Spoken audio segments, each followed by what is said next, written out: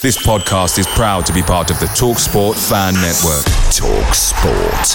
Powered by fans. And there it is, that's as good as it gets on this stage. Nissan Townstar EV strikes again. It's an unstoppable van, unstoppable. Just fantastic. You can actually see the ProPilot technology in action. Effortless parallel parking. It moves with all the confidence that comes with a 5-year warranty. And with a bench full of all-star van experts, there's real strength in depth here. That's all-star quality. Search Nissan Townstar EV and visit your local all-star van centre to see for yourself. Terms and conditions apply. 5 years or 100,000 miles, whichever comes first. ProPilot is an advanced driver assist technology. Driver's responsibility to stay alert, drive safely, and control vehicle at all times. The TalkSport Fan Network is proudly supported by McDelivery, bringing you the food you love. McDelivery brings a top-tier lineup of food right to your door. No matter the result, you'll always be winning with McDelivery. Order now on the McDonald's app and you'll get rewards points delivered too. So that ordering today means some tasty rewards for tomorrow. Only via app at participating restaurants. 18 plus. Rewards registration required. Points only on menu items. Delivery fee and terms apply. See mcdonalds.com.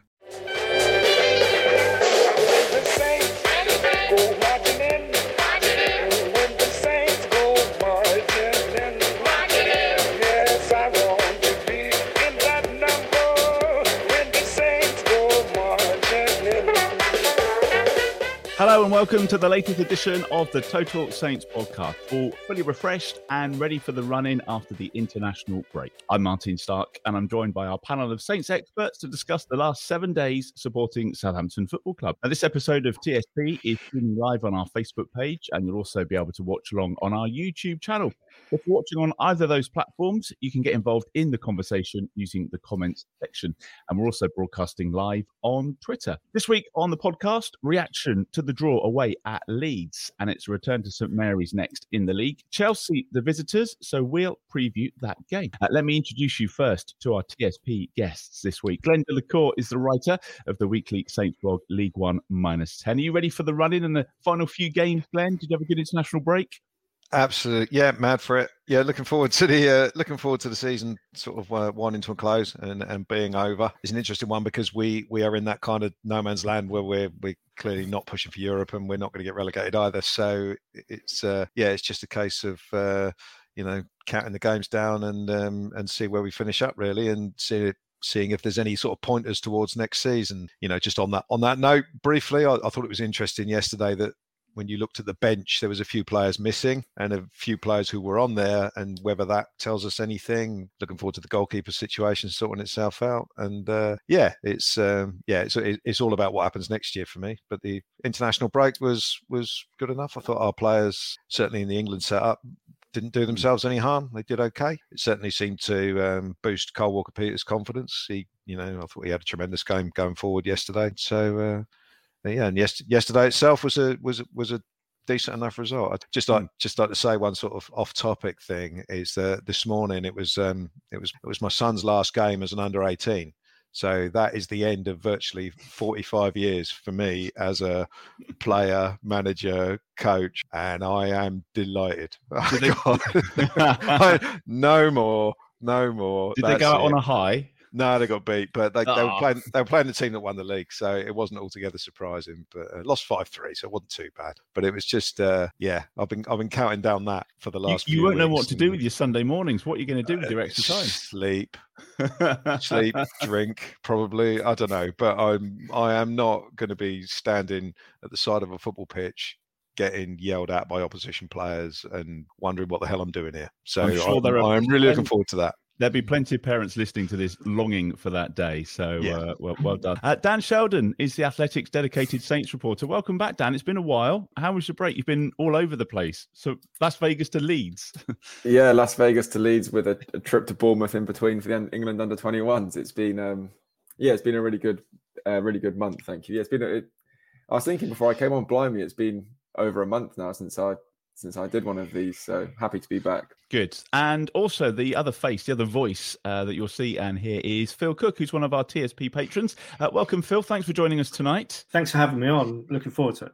Tell us a little bit about when you fell in love with Saints. Where did the journey start for you? going back plenty of years. So I grew up in a rugby household. So my dad and brother weren't football fans at all. So my granddad was in the Navy and was stationed in Southampton. So he was a Southampton fan. So it was really from that I got a kind of an inkling of the city and the team. Followed Matt Le Tissier through the 90s and then went to university in Southampton. I guess from that point on, I was kind of fully fledged in love with the club and the city. I don't live in Southampton, so I live up near London, always have done. Went to university there for 4 years, came back. I was playing a lot as well, so I never used to be able to go to many games. So I'd be playing Saturday and Wednesday. And then really since I retired, hung up my boots, I guess 10 years or so, 12 years or so ago, I was been a season ticket for 7 years of that and then had 3 boys in the last 4 or 5 years. So that's kind of curtailed my visits to the stadium so much. So, priorities yeah, exactly. So unlike Glenn, I'm at the start of that journey. So we've got a 3-year-old and we've just had twins that are now 6 months, twin boys as well. So you look at my face. This will be yours in a few.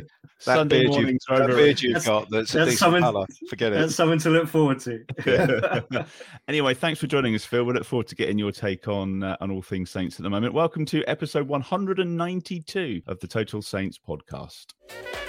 This is the Total Saints podcast with Martin Stark, Steve Grant, Glenn Delacour, and the Athletics' Dan Sheldon.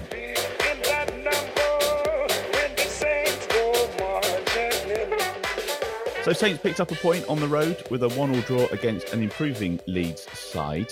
Glenn, does that go down as a decent point on the road in the end?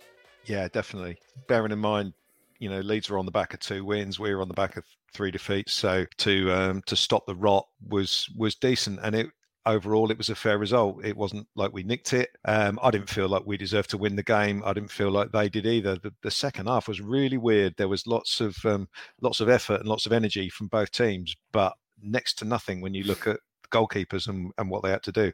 So I don't think either side deserved to win it. I thought we were the sort of change in the lineup that we had and the change of formation. We didn't seem to know what we were doing in the first half of midfield in particular, just seemed to be strung out and poor. I felt sorry for Oriol Romeo because he seemed to be in the centre of midfield on his own, and Leeds just sort of poured through there in the first half. So I was kind of, Leeds scored, which was a ridiculous combination of Anthony Taylor at the start of it, not giving a free kick that he should have given. But having said that, he was consistent because he wasn't giving anything all game, unless it was a really obvious foul, any sort of collision that could have vaguely been deemed as accidental. He was letting it go, but they basically started the move that from one of those, and the way the ball ended up in the net, it was I've got written down here. I've got Anthony Taylor, luck, bobbles, flat by the goalkeeper, and a scuffed finish. It was sort of a horrible.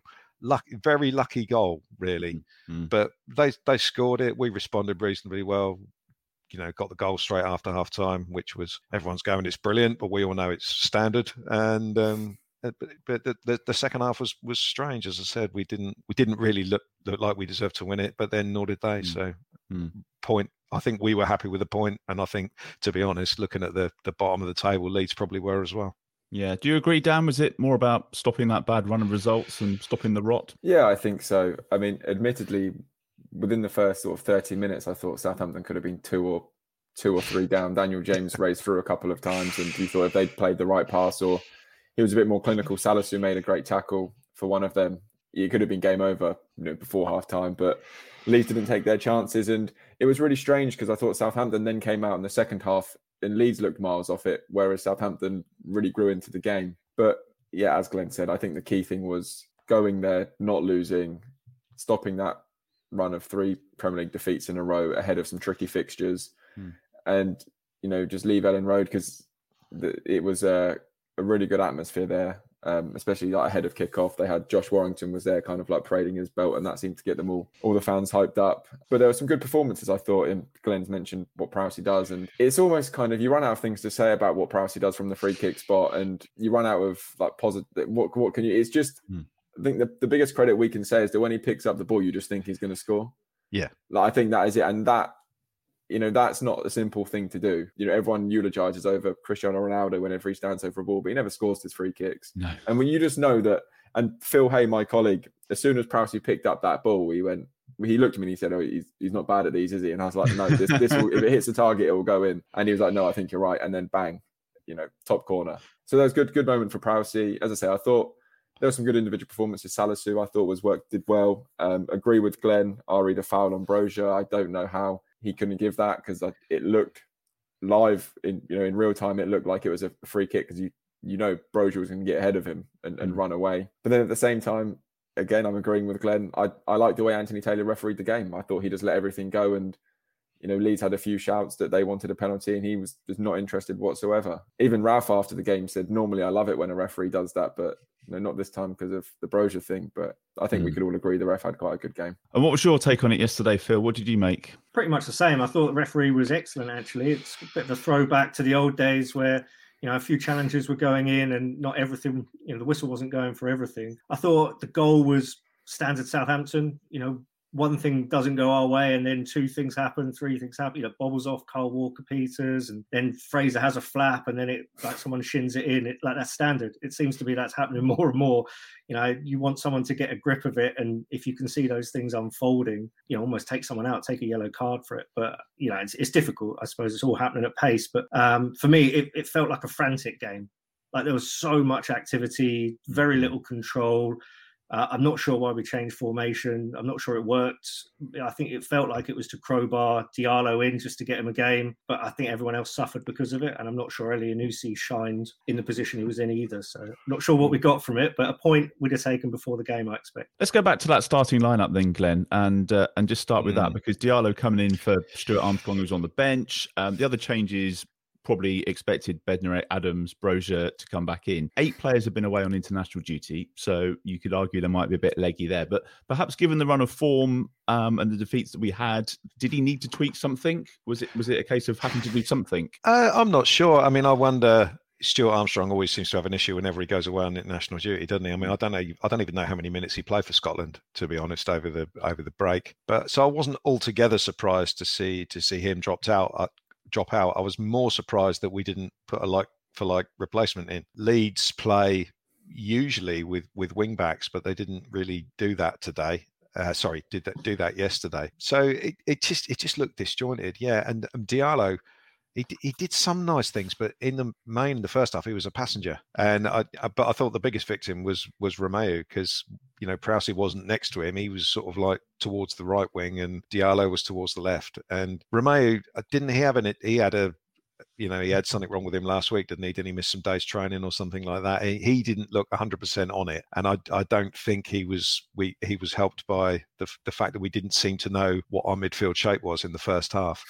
But Ralph's nothing if not stubborn at times, and we stuck with it in the second half. And I think he would have changed it at half time, but for the last 10 minutes of the first half, we seemed to get a grips a little bit. And that was when we had the chance where Adams worked the opening and the keeper made a decent save.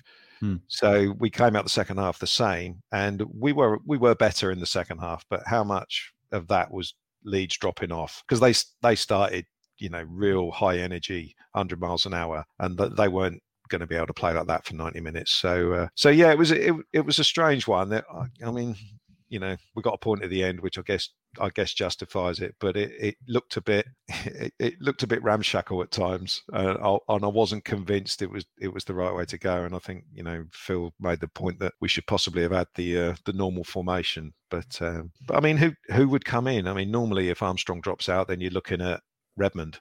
But he wasn't on the bench, nor was Walcott, nor was Gineppo. So could Smallbone have played, or Nathan Teller?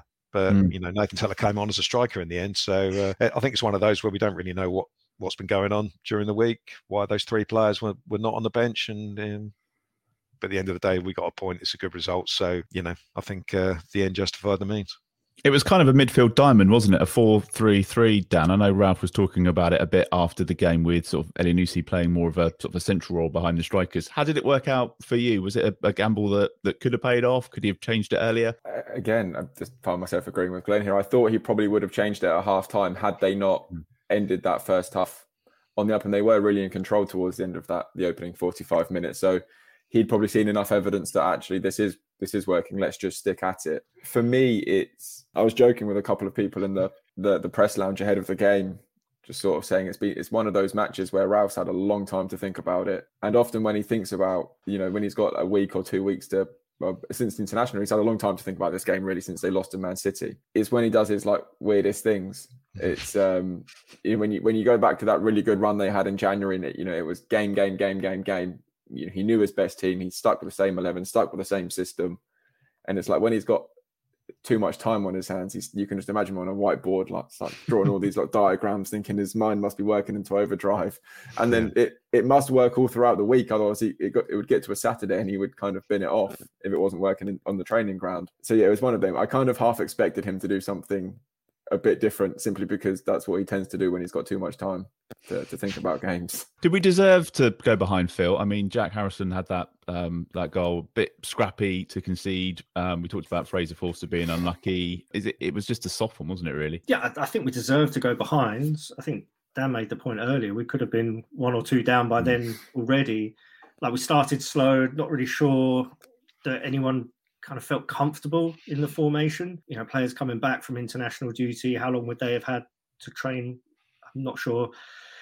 So yeah, odd decision, but I think ultimately deserved to go behind. Didn't look particularly well structured, weren't playing particularly well. No individuals really shining. But I think the last 10 minutes we kind of started to pull it together a little bit, or Leeds sat back, like a bit of combination of both, I would say. A couple of other bits just about the lead up to the free kick, if you like, because it was a great start to the second half, and James Ward-Prowse doing what he does. But we probably need to talk about Carl Walker-Peters, Glenn, who came up from England and had an absolute belter yesterday in parts. Yeah, he was doing a madness, wasn't he, with his dancing feet? I mean, just went through about 4 players who were all sort of like really trying to get near him, but his confidence levels have gone up massively in the last few weeks, and he was confident anyway. He was always someone who trusted his ability when it came to taking on players. But that was a fantastic bit of play, and I didn't see much of the day last night, so I don't know if it got highlighted. But he certainly seemed to come back from England with he got something out of the experience, and he's been told by the national team boss that by being selected and being given minutes in both the games, he's been told by Gareth Southgate that he's a decent player and he needs to carry on doing what he's doing, and he's brought that back with him. Yeah, I thought he had a tremendous game yesterday. I mean, I'm still not 100% sold on the the right-footed left-back thing, but he seems to be making a very, very good fist of it at the moment. And the only thing with regards to his England prospects, it's going to be incredibly difficult for him to move any of the right backs out because of A, who they play for, and B, at the end of the day, they're very, very good players. It was a bit of a shame in my book that he didn't get a chance to play left back because there's less traffic there. Yeah, in the England setup, there's only Luke Shaw who, with Chilwell being injured, there's only really Luke Shaw who's sort of nailed in the squad. And Luke Shaw, to me, always looks like an injury waiting to happen. He just doesn't look fit. We all know why. So yeah, it was a bit of a shame he didn't get a chance at left back for England. But hopefully he can sneak into the next squad as well, one way or another, and take it forward and see if he can make himself impossible to leave out. And obviously James Ward-Prowse, everyone talking about him yesterday and man of the match. But Carl Walker-Peters, for you, Dan, do you think he was sort of head and shoulders above, really? He looked like he was just wanting to take it on himself, and if no one else is going to make these runs, then I'll do it. Yeah, he was super impressive. He's come back from England 10 foot taller. Yeah, and you can see that he knew that he deserved to be in the England camp as well. He'd earned that. He's earned that over the last, not just this season, but last season as well. And the fact that you could make a strong argument that he's the club's best right back and left back speaks volumes of how well he's doing this season. You look at his contract, he's still got over 3 years left, which is just for Southampton absolutely brilliant. And with my colleague yesterday, he was really impressed by Kyle. He was like, how much did they pay for him? And I was like, 12 million. And he was like, it's frightening really that you've got a player that good, that cheap, because he is class. We've said many times on this podcast, he did nothing to get dropped at the beginning of the season. Last season, he was the club's best player, in my opinion. This season, he's probably been the club's best player again. I think him and Prowsey are the two stand out for me always. The best thing of all, he's just a really good guy. Whenever you speak to him, he's super polite, super, just really good talker, really nice guy. No airs or graces, just gets on with it, gets stuck in, turns up for training, puts the work in, which I know you'd expect all players to do that, but they don't. And when someone like him comes along, he really does stand out in a positive way. He did a lot of the media duty for England too. I noticed in a lot of the interviews and a lot of the social media stuff, and he came across really well in all of those. So really good guy. Phil, one of the things that we always ask people about when they're on the podcast, goalkeepers, that'll be on the way in just a minute. But this conundrum with it's like I've never been away.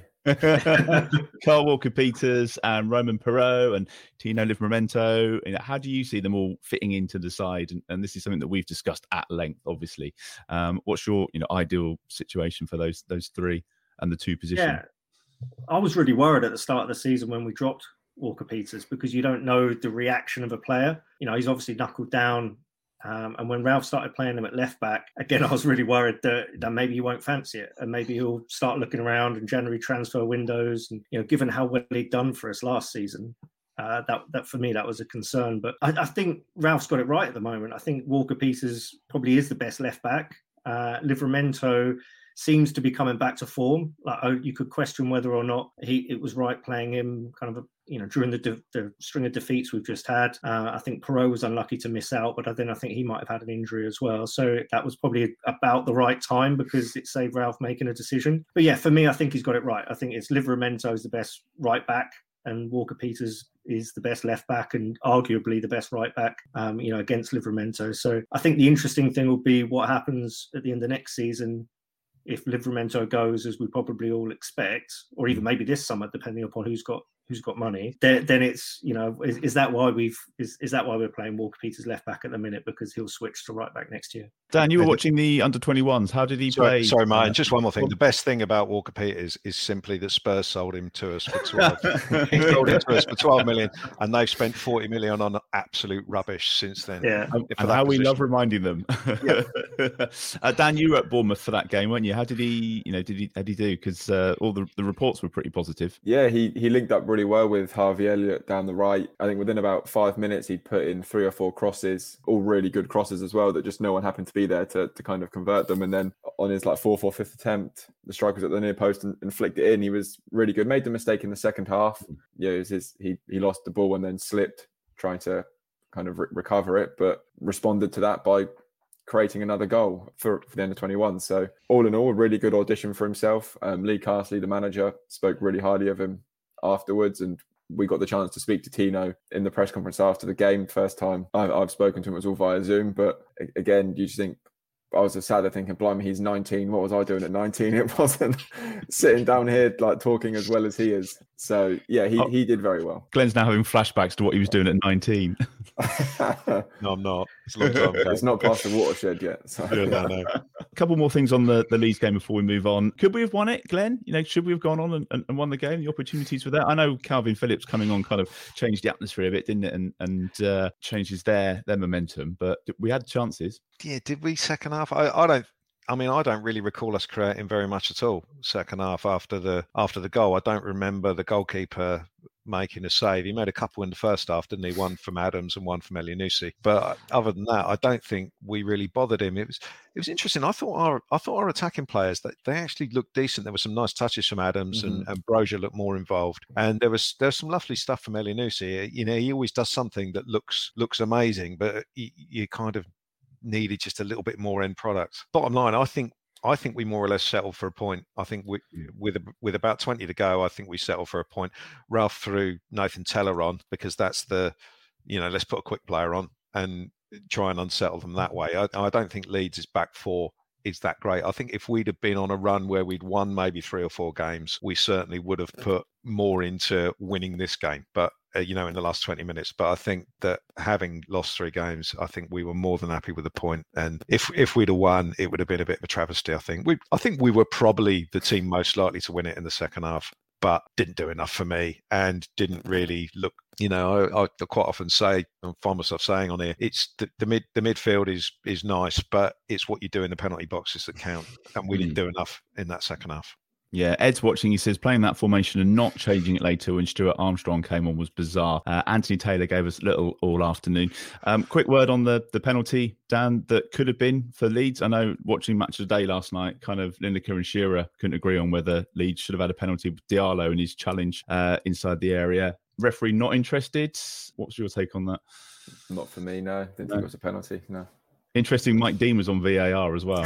So thankfully they didn't go to the screen. And just positives, Phil, from yesterday. Kyle Walker-Peters, I guess. James Ward-Prowse scoring again. Yeah, both of those. And then I think just stopping the rot, really. We looked leggy and looked disjointed in the last 3 games that we've lost. I'm not saying we shone, certainly not first half yesterday, but I think second half was better. And yeah, it's important to get a point, important to go away from home. Leeds is a tough place, didn't get beat. Just for me, interestingly, it looks like teams have worked Broja out a little bit and he's going to have to step up. They're getting very physical with him. And I think he's going to have to learn a different way to play the game now because he got clattered a lot. And I've noticed that more and more over the last few weeks. So I think he's going to have to learn to play a bit differently now. Well, we've talked about every time he scores, his value goes up. So at the moment, he's just kind of just staying under that radar, maybe. So so that might be a good thing. Next in the league, we've got Chelsea at home, Arsenal at home, and then Brighton away. So let's have a little think about the Chelsea game then. It was a 3-1 defeat back in October. That was the league game. But then we had that much improved performance in the League Cup a few weeks later. Decent 1-1 draw, actually. Then the game going to penalties. How do you see this one going at the weekend, Glenn? What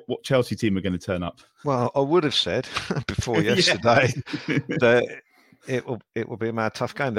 Obviously with the situation with Abramovich and the club being up for sale and all that stuff, it didn't seem to have affected them at all up until yesterday. And then you see yesterday's result and you think, wow, what a bizarre result that is, because even with Christian Eriksen, Brentford are no great shakes. So to get hammered 4-1, is it a freak game, or is there some, are there deeper issues at Chelsea that have begun to affect the team? It's interesting. They've got Real Madrid on Wednesday as well before they play us. So do you think the rest of you?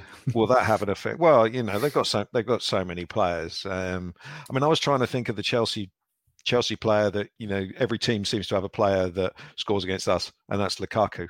For them, whatever team he plays for. I remember him scoring for Everton against us, for West Brom, Chelsea first time round. So I know he's kind of in and out of the side, and he's not been great, but he is the sort of player that gives us nightmares. He's the the Michael Antonio type, big, strong centre forward who's quick as well. I'm kind of hoping he doesn't play, because I'd be more confident if we're playing against, the sort of false 9 that they normally go with Kai Havertz and people like that. So I think maybe we'll be able to put more of a prediction on it after we've seen Chelsea play against Real Madrid in midweek and see how they get on in that. And that will maybe tell us whether the Brentford defeat is a one-off, or a freak result, or whether it's a sign of something deeper going on there. Yeah, it'd be interesting to see what happens with Chelsea and how this. We've got an interest obviously with Armando Broja, who one assumes we will at least be trying to sign in the summer. Will we be able to? Are Chelsea allowed to sell players? Who knows? I don't really know what's going on there. I've not really followed it that closely, but be an interesting one at the weekend. But I'm glad we got the result against Leeds, because we go into it with a little bit less pressure now. 36 points. That's more than enough, I think. So I wouldn't say it's a free hit, but it's certainly a game that we can at least think in terms of getting something out of. It's not we're going to lose this one. We've been there before and got decent results, and if we go there and do it properly, then we can do so this weekend. Does that Chelsea result yesterday, Dan, change the mentality a bit? Does it give the players a kind of an edge, if you like? Do you think that there is a chance that we can pull something off like that? I don't think it necessarily changes the mentality. I think it was almost a year to the date since they were thumped 5-2 by West Brom. So it must just be that first weekend of April that they just seemed to switch off, and then they went on to win the Champions League. So I don't think it will. If I was a Southampton player, I wouldn't be looking at that result and kind of licking my lips, because you still know Chelsea are a quality team with brilliant players all across the pitch who at the blink of a dime can score or just take a game away from you. But Southampton should get confidence from the games they've played recently against the top sides. They should take confidence from what they did against City, against Tottenham, and against Man United. And Ralph was quick to make that point actually last week or this week ahead of the Leeds game, he was like, someone asked him about, taking points at Leeds must be crucial because you've got games that you're probably not going to win. And he was like, well, on the flip side, everyone said that in January and we ended up taking points against these teams. So, we've got proof that we can do it against the top team. So don't write us off. So that's what I'd be doing if I was Southampton. It's just taking not confidence from Chelsea losing, because I would put that down to a freak result, but take confidence from the fact that I'd say in all, even that 3-1 defeat at Stamford Bridge, I mean, Prowsey got sent off and then Chelsea scored 2 late goals. I think Southampton were very good in that game up until Prowsey got sent off. And they were actually on top, I thought. Minus, I'm just trying to think, maybe minus Liverpool away where they were just battered. Can't remember. Oh, they were battered at Arsenal. They always seem to turn up in the big games. So I'd just take confidence from that if I was one of the players. Yeah. Nice. Phil, they've got issues off the field, bit of vulnerability at the weekend, bit of sloppy defending yesterday. Is it a good time to play them, if ever? I think it's probably as good as any, but I think it would depend how they get on against Real Madrid. If they lose or win 3-0 or 4-0, then we could see a very different Chelsea on the weekend because they might not have a lot in it for the second leg. But for me, I think it depends what Ralph wants to do with it because, judging by yesterday and judging by the formation and the team he picked, I don't know if he's looking to change things again, maybe, give minutes to different players. So does that mean, obviously Broja, I assume, won't be able to play. So does that mean Armstrong comes in or is he going to play Teller? Well, you'd argue Shane Long's ahead of both of them in the pecking order. Well, at the minute, there we go. 35-year-old Shane Long running the Chelsea defence ragged, I think. So I don't know if it's a good time, but I don't think yesterday's result will have done the confidence of Saints going to going to play them any harm at all. Mm. And Glenn, who starts for you next week? Do we?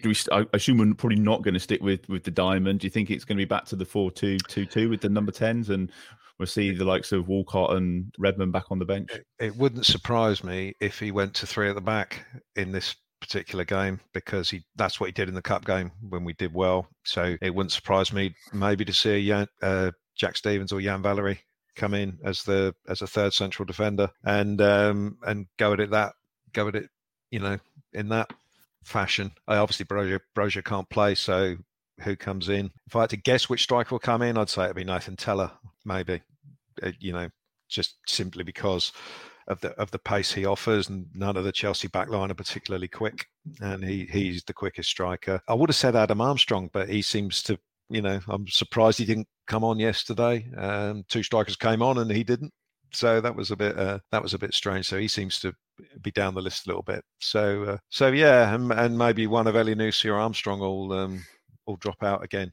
But so I wouldn't be surprised to see us go 3 at the back. Well, here's the good news, Glenn, because you actually called the Leeds result and you got it spot on. Did I?